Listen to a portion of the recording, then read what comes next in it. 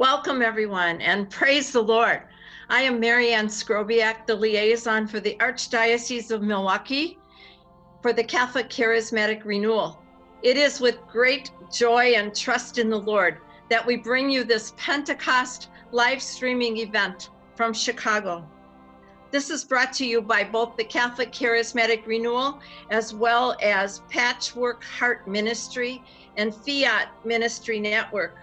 We welcome all joining us today on Facebook and on YouTube. Many of you are aware that the Day of Reflection, scheduled for March 21st, had to be postponed, and we were so happy to be able to book Dr. Mark Nemo for today. Allow me to introduce a friend to the renewal and our speaker, teacher, worship leader for today, a man full of the Holy Spirit, who serves the Lord faithfully in all that he does, Dr. Mark Nemo. Mark comes from Ghana in West Africa. He is married to Mercy, and they have 3 daughters.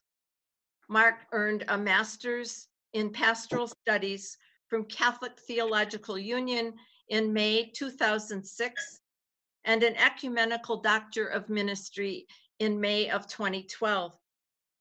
He currently serves as Director of Faith Formation at St. Columbanus Church and Augustus Tolton Catholic Academy, both in the Archdiocese of Chicago.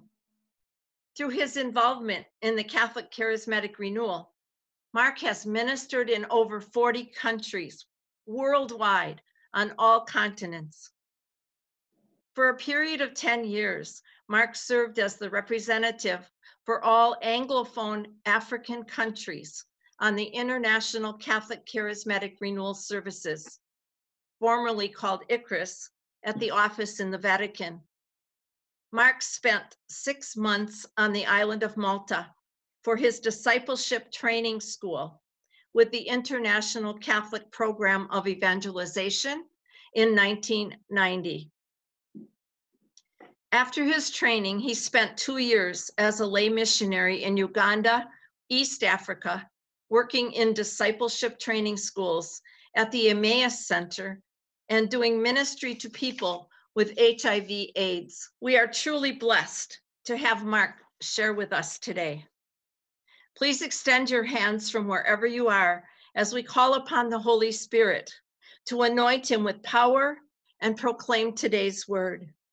Aria Marakataria Shandariara Torokomarakata, O Papapariara Torokoma Shandaria Shandariara Torokomaria, Uriara Toshiara Totia. We know that the Lord is coming with new power, new fire for us. We pray this all in the name of our risen Lord and Savior, Jesus Christ. Amen and amen. Please welcome Dr. Mark Nemo. Well, wasn't that a powerful time of worship? Wasn't that a beautiful time of praise? Let's give God some more praise. Thank you, Jesus. Give him praise, give him honor, give him thanks. He's worthy of all our praise. So thank you once again. A shout out to CCRC in Milwaukee, the Archdiocese of Milwaukee. Thank you to Marianne, thank you to Kent, thank you to Brian, and all those who have made this possible. I want to thank in a special way Father Matt O'Donnell, the pastor of our parish here at St. Columbanus Church.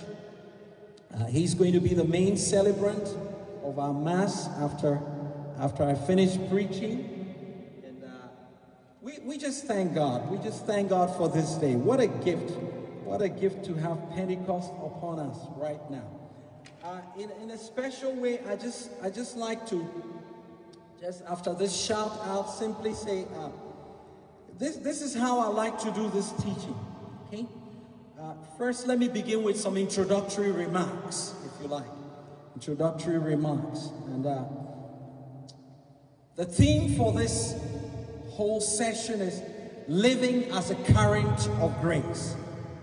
Living as a current of grace. So, in the introductory remarks, what I want to do is I want to just explain a little bit, like what on earth is this theme about? What does it mean to live as a current of grace? And I want to submit to you that it's about the baptism in the Holy Spirit. Okay? Baptism in the Holy Spirit. So if you like a summation of what this living as a current of grace is about, it's about the baptism in the Holy Spirit. Okay.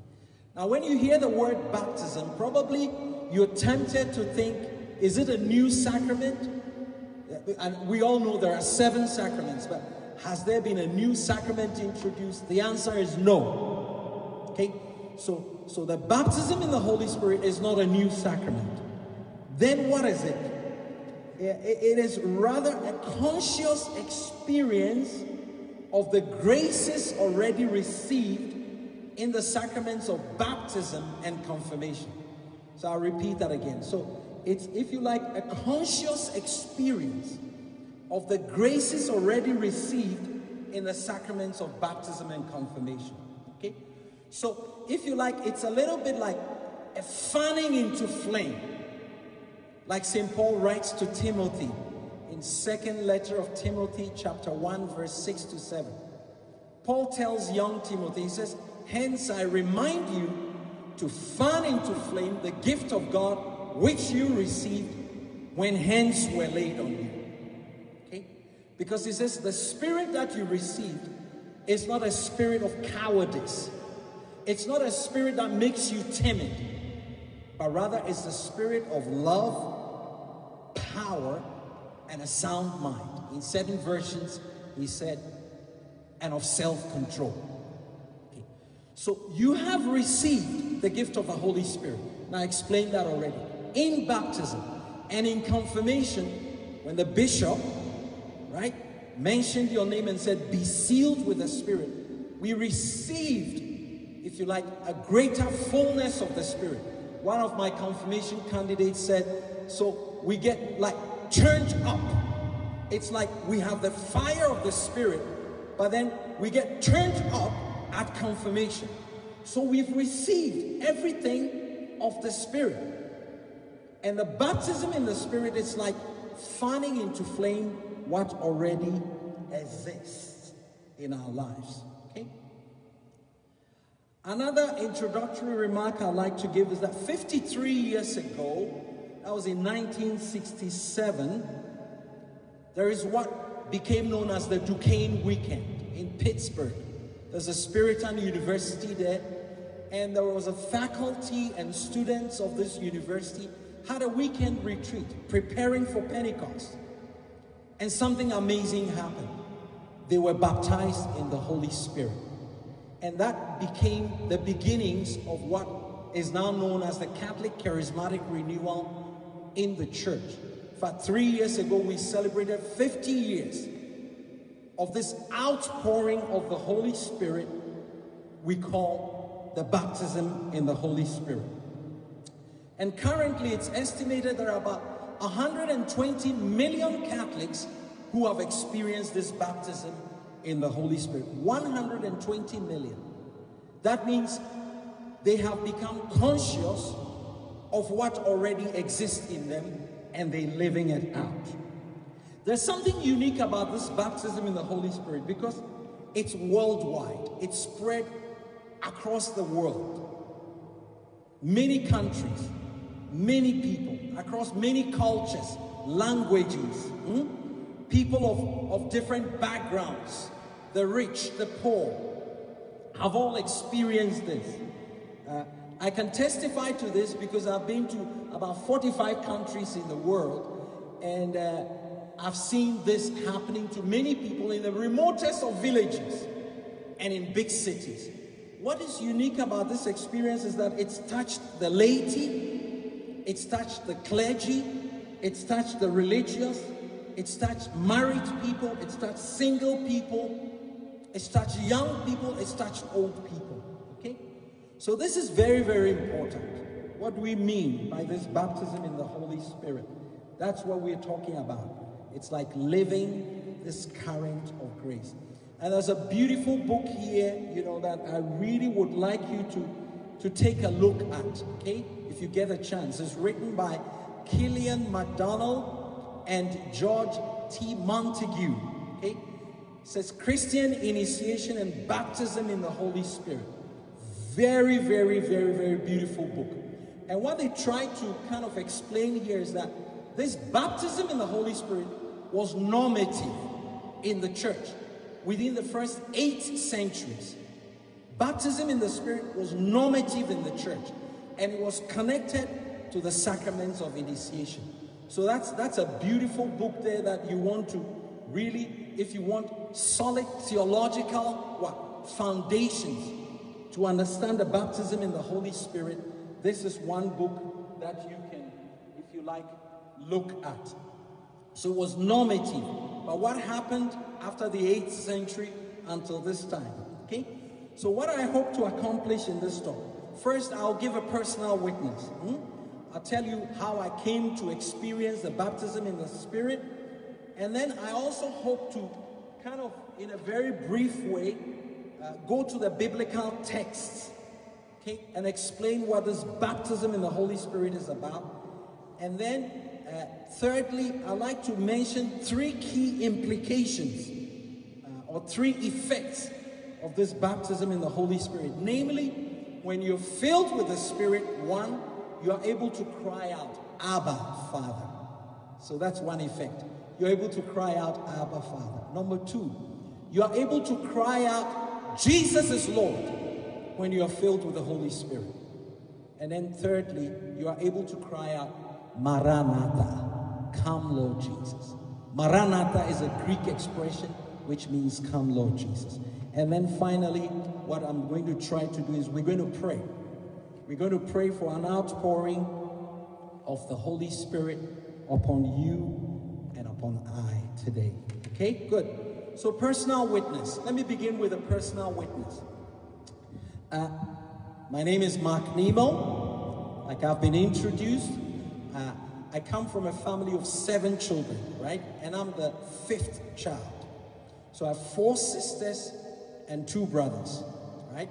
My parents were very faithful Catholics. They were married for 57 years before my father passed away a couple of years ago, right? So I grew up in a Catholic home. We weren't what you call nominal Catholics, no. My parents were serious about practicing the faith. So when I was 2 weeks old, I was born on the 8th of April, 1964, I was baptized on the feast of St. Mark the Evangelist. That is why I'm called Mark, right? So I believe at my baptism, like I mentioned, sacrament of initiation, I received the Holy Spirit, right? Okay. Then I grew up. By 8 years old, I received my first Holy Communion. When I was 13, I was confirmed. Again, an outpouring of the Spirit. And then I was taken to a boarding school, right? Not because I was a bad boy, but because that was normal from where I come from, Ghana. You went to a boarding school for high school. So you went into high school at 13. We used to do 7 years of high school. So before college, you would be like 20 years old. So 7 years of high school. So my father took me to this high school, very prestigious, St. Augustine's. That was his high school as well. But when I went to high school, things began to change, right? Because there was this campus, there were these bigger boys. They were involved in everything, sports, karate. I mean, talk about it. And I just wanted to experience everything. So I joined the karate club. I was doing Shotokan, the martial arts called Shotokan. This is at the age of 13. Nothing wrong with karate. Art of self-defense. But what I told myself was, I wanted to be ready, just in case I had to use it.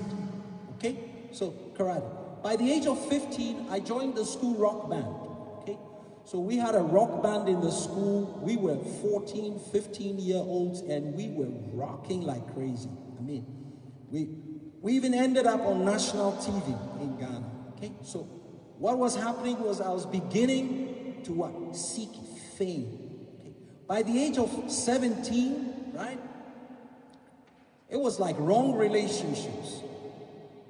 Because I started to realize that, hey, I'm attracted to this girl, and I'm attracted to that girl, and that girl. So I would say, I love you, And I'll tell this one, I really love you, and tell the other one, I really, really love you. Who did I really love? Me. Okay. So this went on, and I'm living my Catholic faith and living this other double, if you like, life as well. By the time I turned 18, a lot of things started happening. Started partying, going to the nightclubs, and that meant that I had to do some drinking. And sometimes, I'm ashamed to say, I was drunk, binge drinking, right? And with that then came in other things. So I started smoking tobacco, started living a life of promiscuity, but God was patient with me. Let me bring the story to a close very quickly. So by the age of 20, just before I went to college, one of the many girls that I was going out with comes to me and says, I'm pregnant. And I knew I was responsible, but I wasn't ready to be a father. What came upon me was fear. What came upon me was shame. What came upon me was guilt. What if my father gets to know? What if my mommy gets to know? What if my other girlfriends get to know? So folks, I was in a crisis. And so she says, let's get rid of the baby. That meant we had to go to a clinic and have an abortion. I was afraid, but because I wanted to cover my sin, I took her to the clinic. She was examined and we were given an appointment to come and have the procedure.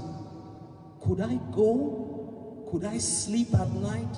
I was disturbed, I was confused, nothing worked out for me. And then I started contemplating suicide. But it was in the midst of this crisis that, thank God for my parents who took me to church. I never missed Mass. So after Mass one day, a woman, a middle-aged woman in my parish, her name was Joan. She walked up to me and she smiled. I knew she had joy. What she asked me was, would you like to come for a prayer meeting?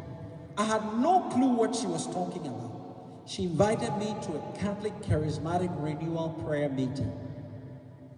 And I went to this meeting. There were about 11 or 13 people sitting there, praising God, lifting up their hands.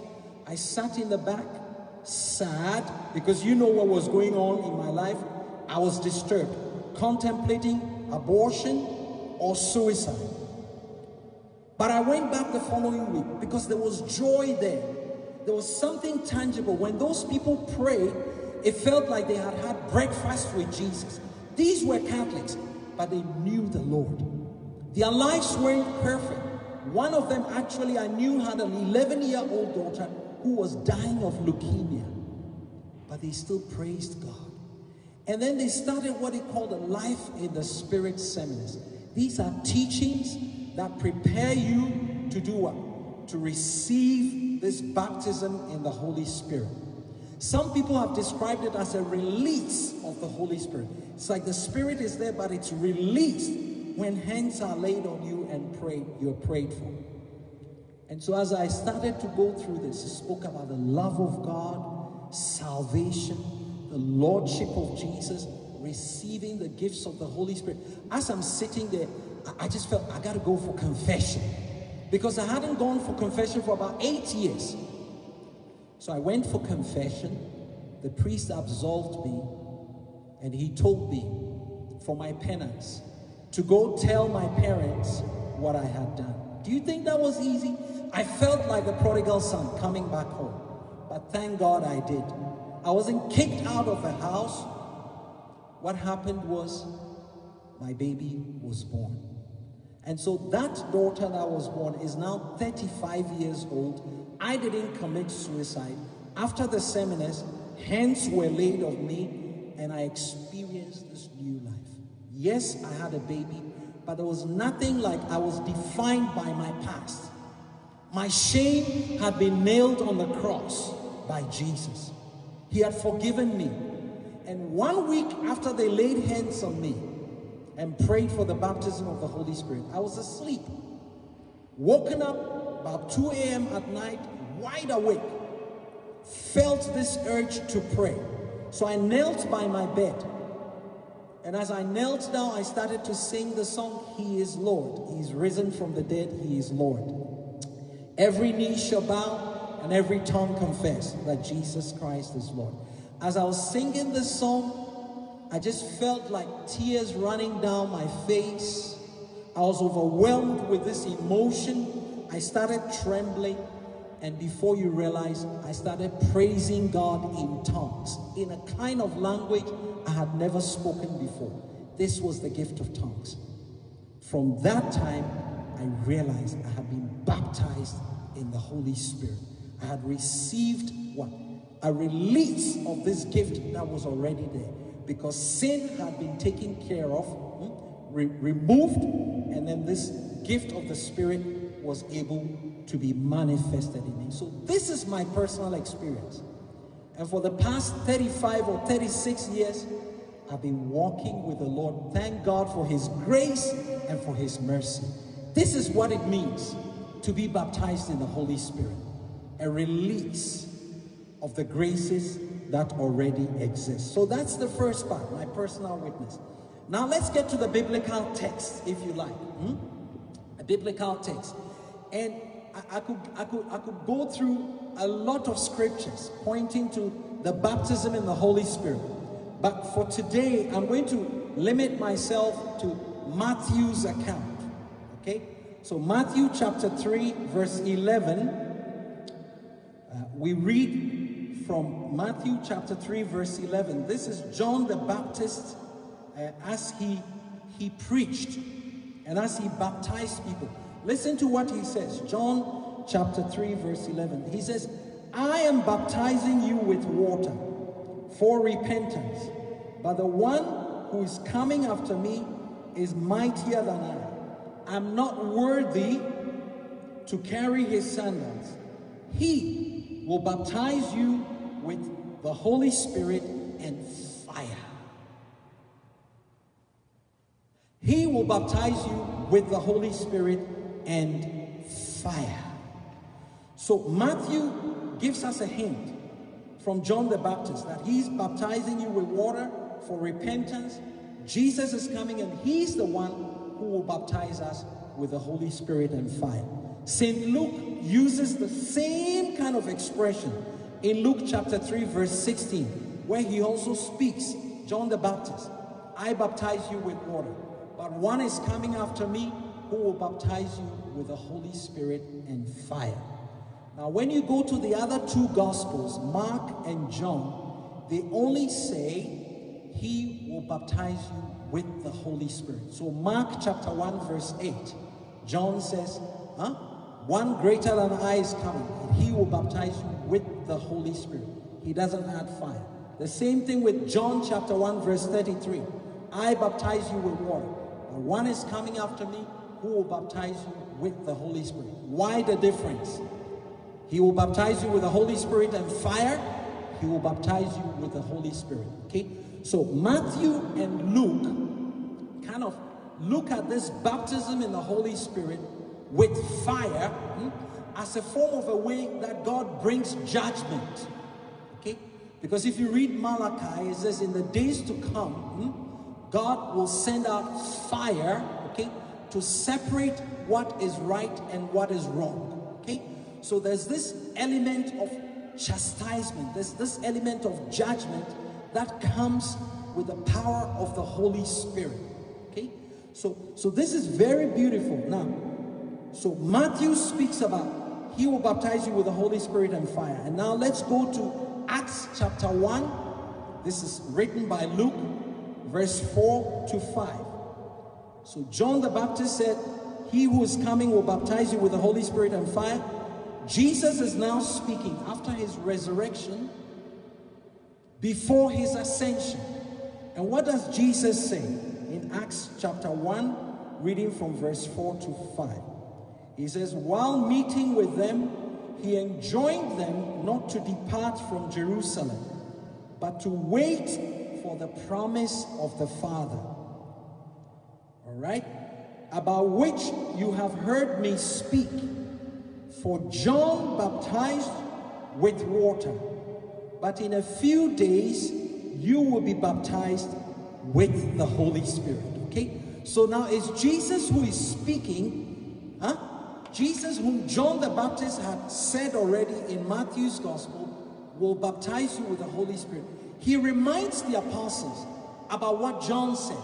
And he says, in a few days, you will be baptized with the Holy Spirit. That means Jesus is the baptizer in the Holy Spirit. It's Jesus who baptizes us in the Holy Spirit.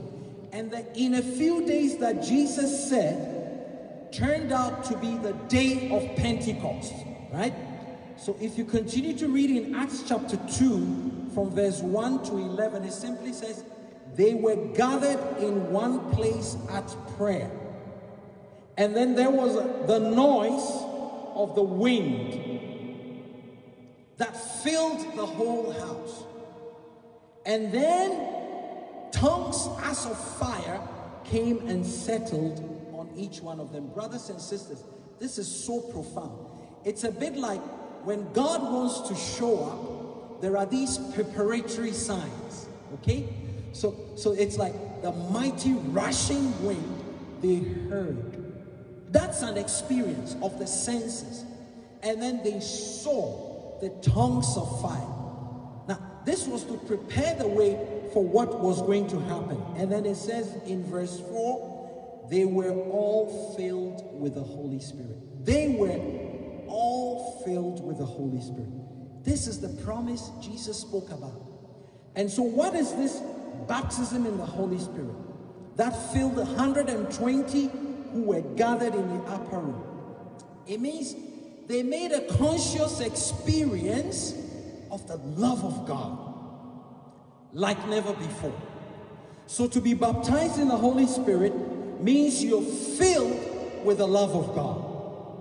St. Paul tells us in Romans chapter 5, verse 5, that hope will not disappoint because the love of God has been poured into our hearts through the Holy Spirit that has been given to us. Okay?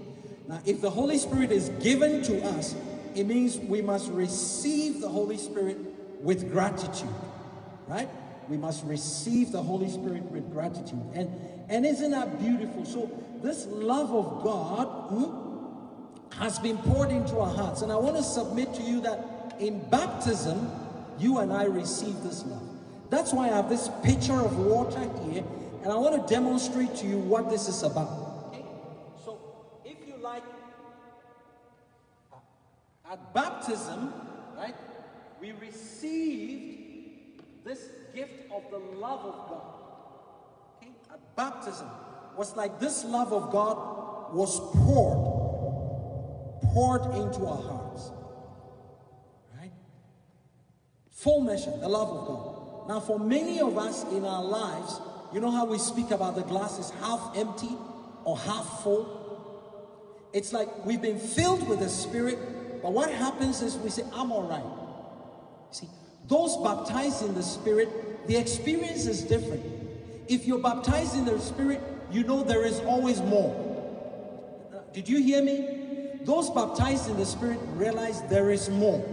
That God ain't finished with you. God wants to pour and pour more of His love so that we overflow. I wish I could do this well for you to see. Look at this, okay? So the idea here is that God pours His love again and again and again. This glass is filled, but when you are baptized in the Spirit, you are so docile, you are so humble, you are so thirsty, you are so hungry. And this is basically what is happening. Now, do you see the overflow?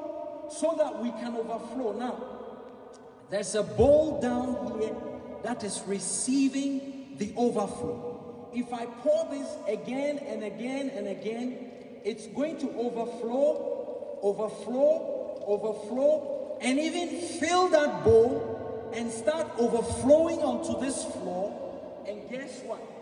Anybody else who is around can be touched by this overflow. So this is what the baptism in the Holy Spirit does. We open ourselves up to God. He continues to pour more of his gifts. It's not enough just at baptism and confirmation. We need a constant what? Flow of this love of God. A preacher once said, do you know why we need the Holy Spirit to flow again and again? It's because we leak.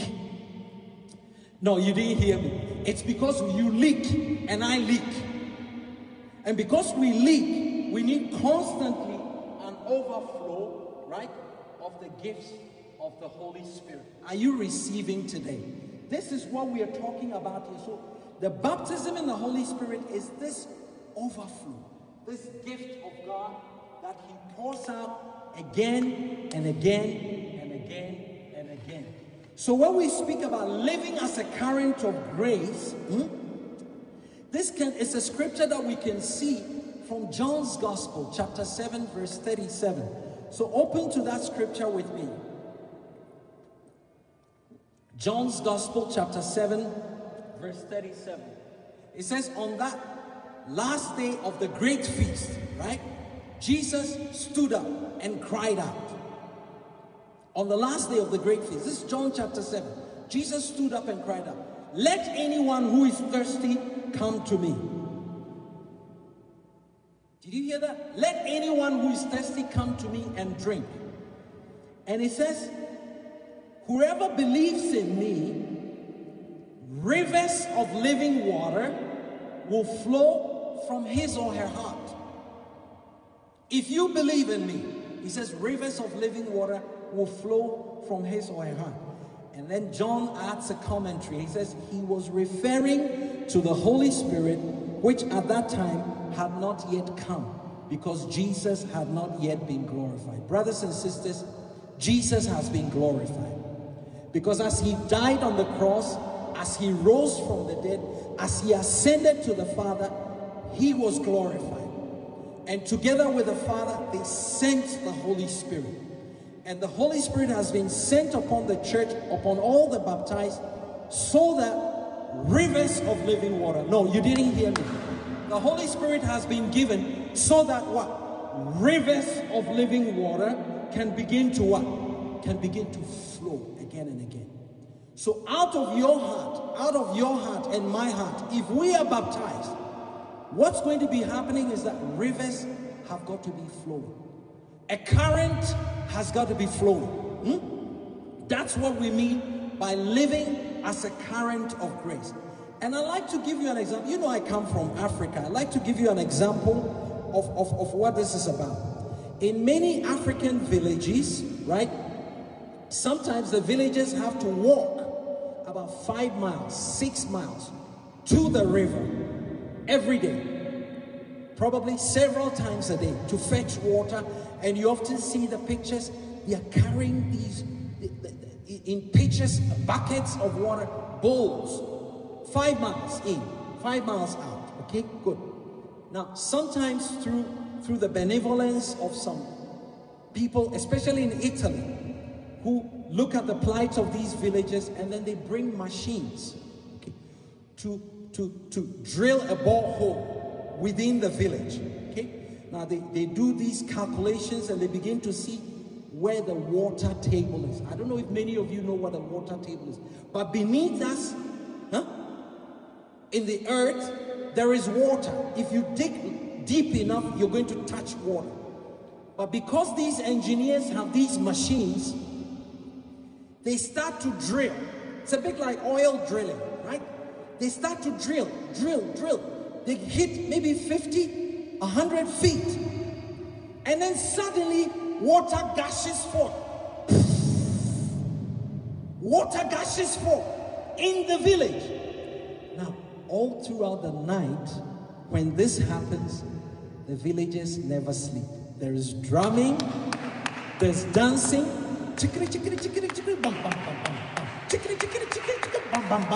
They're excited. Why?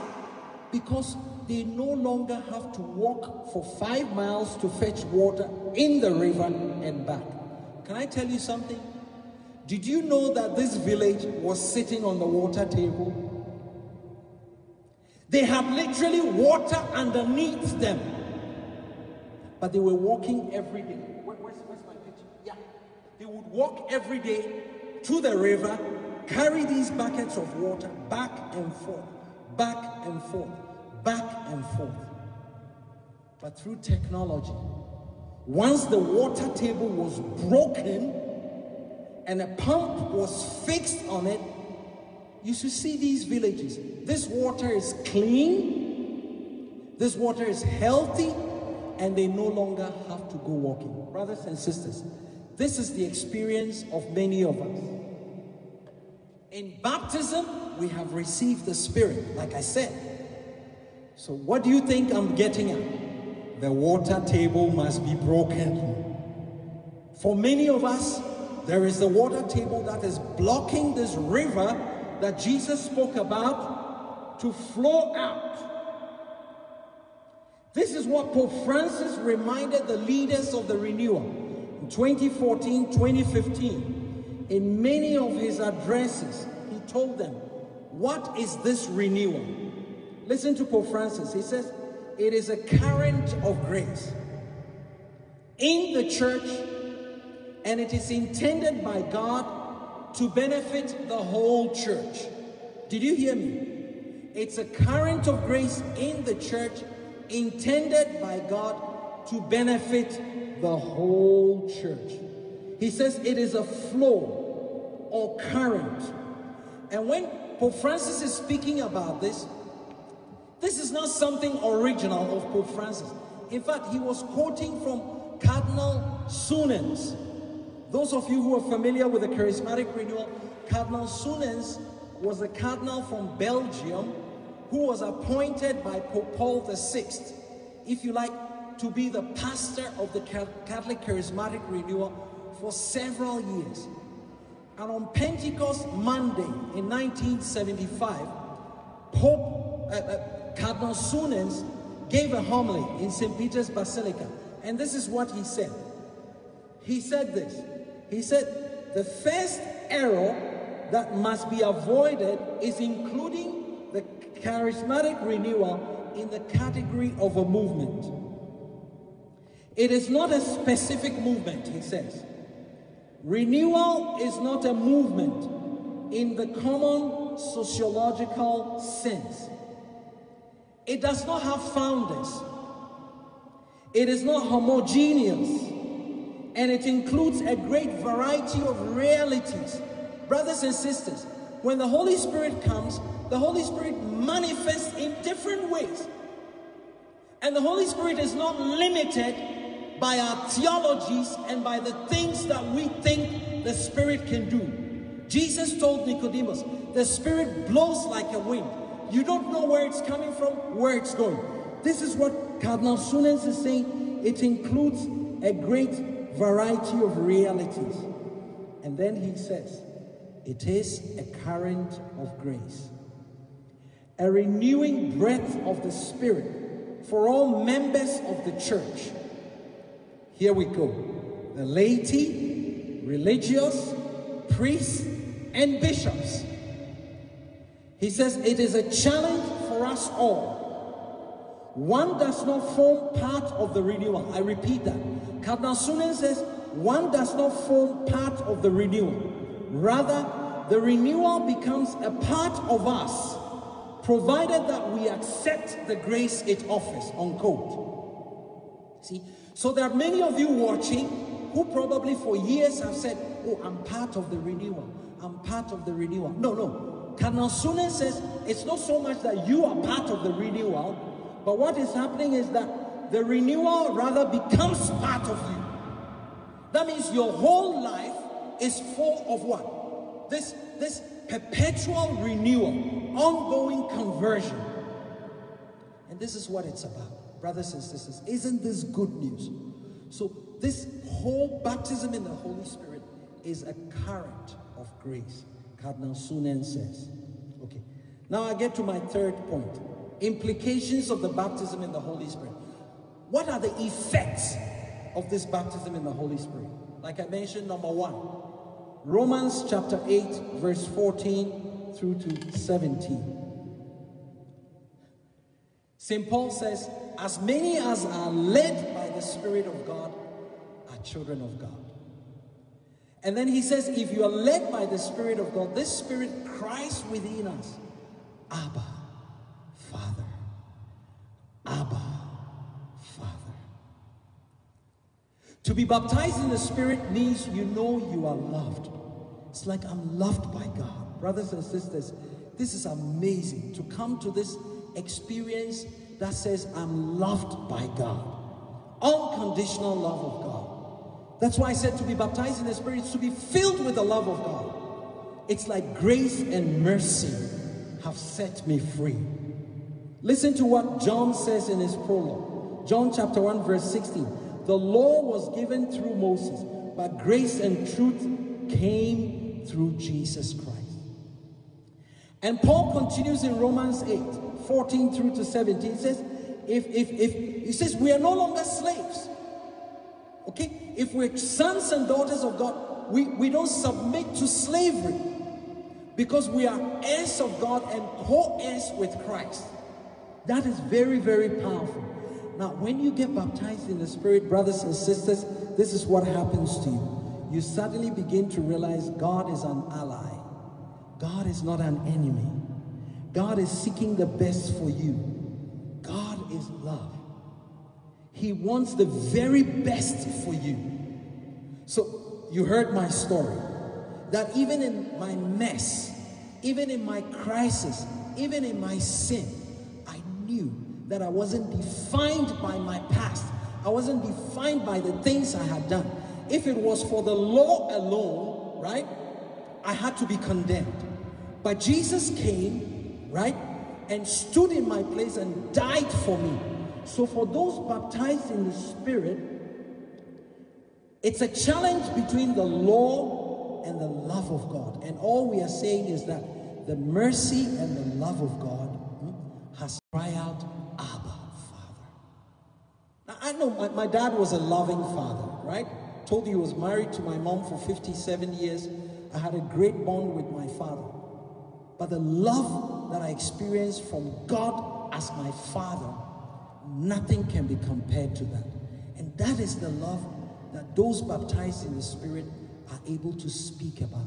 Yes, our lives are messed up, broken, but we know we have a Father in heaven, Abba, Father. That's number one. Number two, the Spirit in us cries out, Jesus is Lord. This is what you find in 1 Corinthians chapter 12, verse 13. It says, no one can say Jesus is Lord except by the Holy Spirit. Jesus is Lord. Now let me remind you that when you speak about the Lordship of Jesus in your life and my life, it has a lot to do with control. Did you hear me? Now I know as I speak to you, there aren't any control freaks amongst you. Okay? Who is in control? Who is in charge? Who calls the shots? Because in that world of the first century, it was Caesar who called himself Lord. Kaiser Kyrios, he would say. He demanded worship. But for the Christians of that time, it was Jesus Kyrios. Jesus is Lord. It meant that not wealth, not power, not pleasure, not prestige could be the Lord. St. Thomas Aquinas calls these the four substitutes. Because sometimes these are the things that come to take the place of God, and we worship these things. So, who is at the center of your life? Who is the Lord of your life? Who do you worship? If Jesus is Lord, it means you have totally surrendered your life to Him. If Jesus is Lord, it means there is total obedience to the Lord, because His name is the Lord. A preacher once said, He's Lord of all, or He's not Lord at all. Come on, did you hear me? He's Lord of all, or He's not Lord at all. Did you hear that? Yeah. So Jesus has to be Lord over everything, over my sexuality, over my finances, over my past, over my present, over my future, over my vocation, my marriage, whatever it is. Jesus is Lord. But you can't declare this until what? the Holy Spirit fills you, overflows. Do you remember that? Overflows. And then you create the room where you say, more, Lord. More, Lord. I don't place any limits of you. And brothers and sisters, as the Holy Spirit comes, sometimes Jesus said in John's Gospel, he will convict the world of sin. So when the Holy Spirit is dwelling in you, there is no place, because displacement takes place. Anything that is not the Lord has to give way and surrender. Now I go to the third implication of the baptism in the Holy Spirit. Revelation chapter 22, reading from verse 17 through to 20. The Spirit cries out, "Come, Lord Jesus, Maranatha." Okay, so first the Spirit cries out what? Abba, Father. The Spirit cries out, Jesus is Lord. And now the Spirit cries out, Maranatha. Come, Lord Jesus, come. Okay, we have been commissioned by Christ to announce the kingdom of God. He's given us the marching orders in our baptism and in our confirmation to be missionary disciples. And especially, do you notice anytime we complete Mass, the priest declares, go and announce the gospel by your life. And then what do we say? Thanks be to God. Now this is the vision that John, the beloved apostle, had on the island of Patmos. Because they were a church that was what? Living under persecution. In fact, he was banished onto this island simply for proclaiming good news in Jesus. Brothers and sisters, in as long as there is injustice in the world, in as long as there's rampant sin, where we call what is sin even good, right? In as long as all this is going on, the church cries out prophetically, come, Lord Jesus, come. In the midst of what's going on in Minnesota, don't you agree we need to cry out, come, Lord Jesus, come? Since Roe versus Wade, in the United States Supreme Court, over 50 million babies aborted. We cry out, come, Lord Jesus, come. Look to our church, your church, my church, with the sex abuse scandals. Your sin, my sin. We don't point a finger at anybody. We what? We say, come, Lord Jesus, come. Shake the heavens and shake the earth. As we go through this COVID-19, look at everything has been shaken. Go read Hebrews chapter 12, brothers and sisters, and that word will convict you and convict you. Verse 25 to 29. It says, there's a shaking that's taking place so that the unshakable things will remain. And so we who have been given the kingdom of God, right, which is unshakable, that is the kingdom that will remain. So we cry out, come, Lord Jesus, come. Each day, may your kingdom come here on earth as it is in heaven. So each one of us has a role to play. When you're baptized in the Spirit, you have the courage to go out and announce the kingdom, to declare that Jesus is Lord. Look at the young people that are dying. Look, 70,000 people die a year of drug overdose in this country. Look at the wars that are spreading out through the world. Refugee crisis, immigration crisis, whatever. We cry out, come, Lord Jesus, come. Maranatha, Maranatha, Maranatha. Okay, so now let's conclude and then we're going to pray. I hope you're doing well. Are you receiving? Are you breathing? Are you breathing where you are? So what we've discovered is that this baptism in the Holy Spirit is like a new experience, a release. Just before I came here, I read something that really touched me. A book that I really like to recommend to you is As by a New Pentecost by Patty Gallagher Mansfield. She was one of the students who was at Duquesne University, right? And it's an amazing book that tells the story and gives the witnesses. But this particular thing has something to do with Milwaukee, right? Has something to do with Milwaukee. That's why I really felt I had to share that with you. Very powerful word, because it says Cardinal Sunens in 1973. He spoke in Milwaukee. Did you hear that? He spoke in Milwaukee. And let me tell you what he said. He said, we don't trust him enough. That's the Holy Spirit. We say, yes, Holy Spirit, we are open to you, but not for everything. Did you hear that? I'm open, but not for everything. He says, don't give me this grace, or don't give me that one. I will choose for myself which graces you should give me. Isn't that stupid? You tell me, isn't that stupid? God says, I want to give you graces, and you tell God, I don't like this one. I like that one. I choose this one. I don't choose that one. So Cardinal Sunes, he's speaking to Milwaukee right now. He says, we ask to be opened, and then we put our baptism and all that it means in a freezer. Did you hear that? I know you have freezers in your homes. Huh? We put it in a freezer. And he says, but if we are to live normal, full Christian lives, the power that we have received at baptism has to come out of the freezer. Did you hear that? The power has to come out of the freezer. We need a release of the Holy Spirit within us. That's the baptism in the Spirit. We need to say, Lord, if you are waiting to do your work in us, we accept that. Have your way with us, Lord. Can you repeat that? Have your way with us, Lord. This is what Cardinal Sunen said. And it's so beautiful. Patty Gallagher Mansfield mentioned something here that's beautiful. It's like barbecue. I know the sun is coming out. Many of you are going to start barbecuing. You see that you can have barbecue in your freezer, right? Seasoned everything. I can have barbecue in my freezer. Do you know the difference?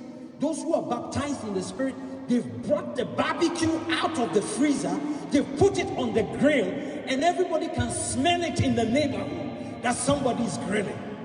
Are you with me? So you and I have what do you call the barbecue, the ribs. You call it ribs? Yeah, the pork ribs.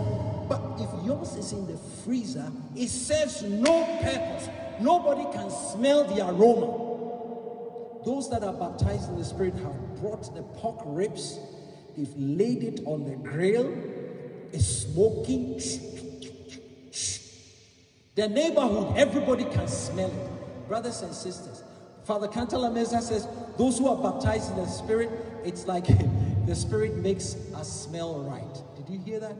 The Spirit makes you smell right. And that is the difference. So Cardinal Sunes has said it to Milwaukee, right? Let's conclude now. Now, as we conclude, we want to pray. We want to pray. So I want to mention one or two things, and then we'll pray. You cannot give what you do not have. Did you hear that? The Latin expression is nemo dat quod non habet. You can't give what you do not have. So the baptism in the Holy Spirit requires a lot of humility. Did you hear? Another word is docility. In order to receive this experience, you have to be humble, say humble, and docile. Okay? So humility and docility are very important graces that help us have the Spirit released. The big example is Mary, the mother of Jesus. Okay? Do you see how humble she was? She was open. She didn't understand everything God was going to do. But she said, let it be done to me according to your word. And then at the Annunciation, she received the Holy Spirit and she conceived of Jesus. Very, very important. She was filled with the Holy Spirit at what? At the Annunciation. But guess what?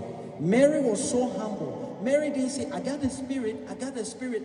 And therefore, at Pentecost, she was with the 120 people in the upper room, waiting for the coming of the Spirit. She received Jesus. She gave birth to Jesus. But she was humble to be with the church gathered.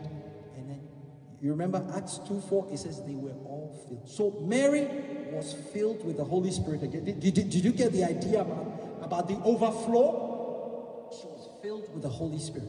It's the same Mary in the Magnificat who said, you have filled the hungry with good things, and the rich you have sent home empty. So if you come before the Lord and you are proud and you are all full of yourself, guess what? God can't do anything. So let's be like Mary. Let's also be like who? Jesus. Do you remember? I mean, he was the Son of God. Do you remember the baptism? When he went to John in the river Jordan, John was like, hey, I'm your cousin, dude. I don't want to baptize you. No. You know what Jesus said? Let it be so for now. Jesus, the Son of God, he humbled himself. He got into the river for John the Baptist, his cousin, to baptize. What humility, brothers and sisters. So we need to be humble. Listen to how St. Francis of Assisi describes water in the Canticle of the Creatures. St. Francis of Assisi describes water as sister water. Did you hear that? He calls water sister. The sun, he calls brother. Do you know why he calls water sister? Because he says water flows always from higher ground to lower ground. Okay? So for the current of grace to flow, right, it will always flow to humble areas. Okay? That's what humility is about. So the question I ask you is, are you thirsty? Are you hungry? Have you come to the end, if you like, of yourself? Have you tried everything and yet you feel empty? Then this is for you. Baptism in the Spirit is for those who are hungry and thirsty. So that's the first thing. Why is it that people can't experience the baptism in the Holy Spirit? Number two, inadequate preparation. In the last 45 minutes, I've done a teaching from the scriptures, from the church fathers. I've told you the first 8 centuries, this was normative in the church, but we lost it. So inadequate preparation, poor catechesis, the obstacles of sin. I told you about my own life. Now I'm happy to tell you I'm happily married. I've been married for 16 years now. Okay, so I tell people I have 1 wife and 3 daughters. Beautiful, beautiful, beautiful. Because what? I came to an experience of this power of the Holy Spirit, removed sin. Now, am I perfect? Go ask my wife, and she will tell you I'm not perfect. But you know what? I'm not put down by my past. I don't focus. My life is not a sum of my weaknesses. Rather, it's the power of God that is able to do far more than I can ever ask of or imagine. Did you hear what I'm saying? Look at the occasions when Peter denied Jesus, what? 3 times. He was weak. But after Jesus' resurrection, he says, Simon, son of John, do you love me? 3 times. He had to affirm. St. Augustine says the 3 denials were matched by the 3 affirmations, right? Jesus didn't look at his weaknesses. He said, feed my sheep, tend my lambs, feed my lambs. Did you hear that? So Jesus is about using you even in your weaknesses. So let's remove, okay, the obstacles of sin. Don't focus so much on that, on fear, on anxiety, on doubt. Well, what will people think of me? People might think I'm cuckoo. Really? Do I look like I'm cuckoo to you? People won't think you are cuckoo. You will become full, rather, of yourself. You will come alive in God. Saint Irenaeus says, the glory of God is man fully alive. Gloria Dei homo vivens. So God wants you to come alive. God wants you to flourish. So secondly, we want to remove those obstacles. And then lastly, there must be expectation. Okay? You don't come to God and says, like Adnasune, whatever you choose to do. No, you got to come with expectation, like Luke chapter 11 tells us. He's speaking about prayer. He says, ask and you shall receive. Seek and you will find. Knock and the door will be what? Open to you. He says, you, evil as you are, you know how to give good gifts to your children. He says, if your son should ask for an egg, will you give him a scorpion? If your son should ask for fish, will you give him a snake? Yeah, you answer that question as fathers. I love my children. I will not give them a scorpion if they ask for an egg, or give them a snake if they ask for fish. But he says, you, evil as you are, you know how to give good gifts to your children. He says this, take note of this, how much more? Luke chapter 11 verse 30, how much more will the Heavenly Father give the Holy Spirit to those who ask him for it? So it's yours for the asking, baby. It's yours for the asking, baby. It's yours for the asking. Now, that scripture there is very powerful, because the text in Greek says, keep on asking and you will keep on receiving. Keep on seeking and you will keep on finding. Keep on knocking, okay? So tell the Lord, Lord, I'm going to knock and knock till my knuckles go red. Keep on knocking. And he says, how much more will the Heavenly Father give the Holy Spirit to those who ask him for it? Okay, good. So we're going to begin to pray right now. I hope you have received the word. Hopefully you've been cut to the heart. You've been challenged. All right? And you're hungry. You're thirsty. But how we're going to do this is very simple. It's something you and I know as Catholics. We renew our baptismal vows at all baptisms. We renew our baptismal vows, especially on Holy Saturday night. So I'm just going to lead you in those questions.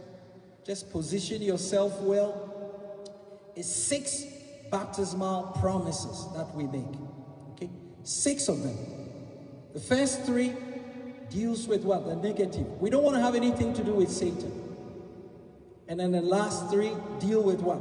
Our faith, our belief, and our trust in Jesus. So proclaim it loud and strong. Could be you alone in that room, in your bedroom, in your living room. It could be a number of you sitting there. Proclaim it loud and strong. What you're saying is, I do. Right? Let's try it. I do. Okay? So my question to you is, do you reject Satan? I do. And all his empty promises? I do. Do you reject all his works? I do. Now, do you believe in God, the Father Almighty, creator of heaven and earth? I do. Do you believe in Jesus Christ, his only begotten Son, who was conceived by the Holy Spirit, born of the Virgin Mary, suffered under Pontius Pilate, was crucified, died, and was buried, rose again on the 3rd day, ascended into heaven, and is seated at the right hand of the Father? Let me hear you say, I do. Do you believe in the Holy Spirit, the Lord, the giver of life, who proceeds from the Father and the Son, who with the Father and the Son is adored and glorified, who has spoken through the prophets? I do. Do you believe in the Holy Catholic Church, the communion of saints, forgiveness of sins, the resurrection of the body, and life everlasting? Let me hear you say, I do. Praise God.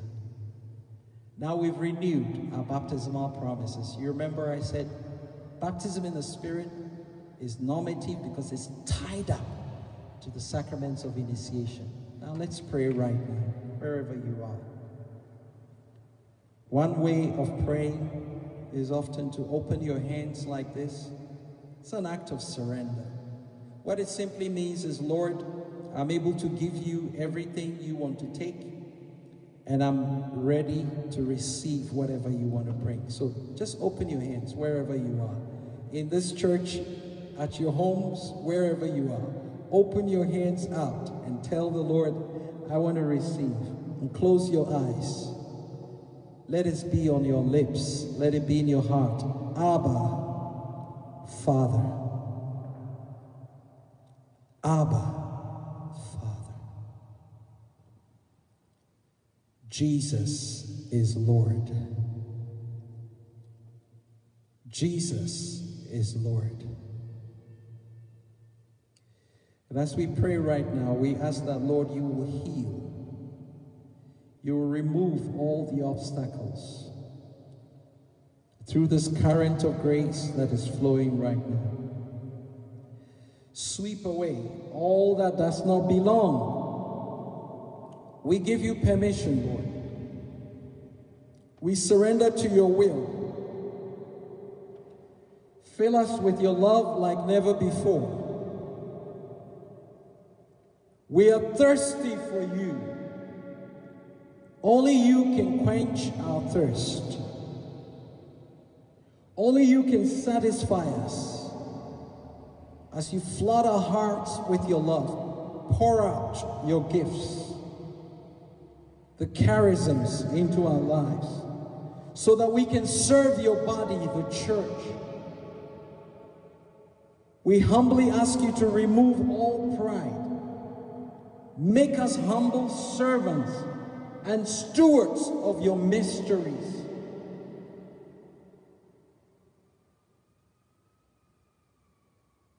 Scriptures tell us he pours out his gifts. There are different kinds of tongues, interpretation, prophecy, wisdom, knowledge, generosity, hospitality. He wants to grant us gifts so we can be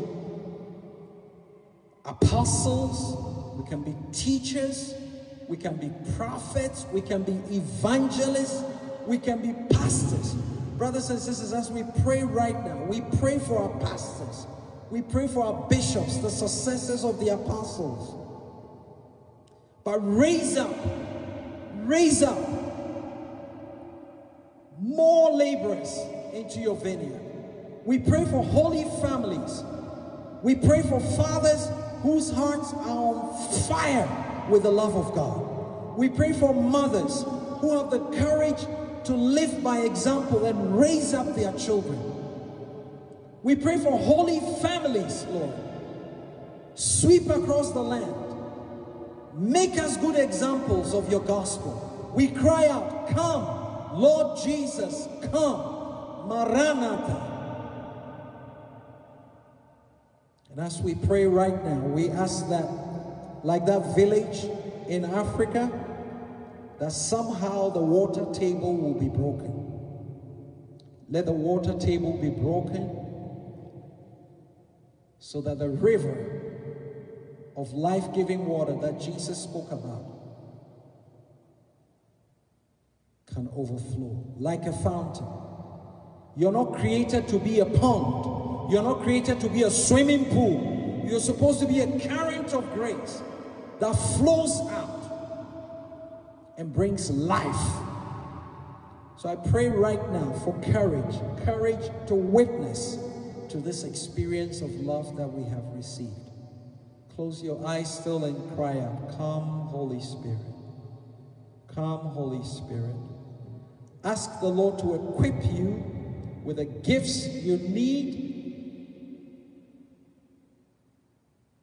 to serve his body, the church. Is it the gifts of healing?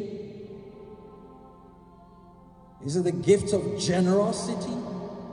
Is it the gift of hospitality? Is it the gift of prophecy? You're called to speak the word of God to powers,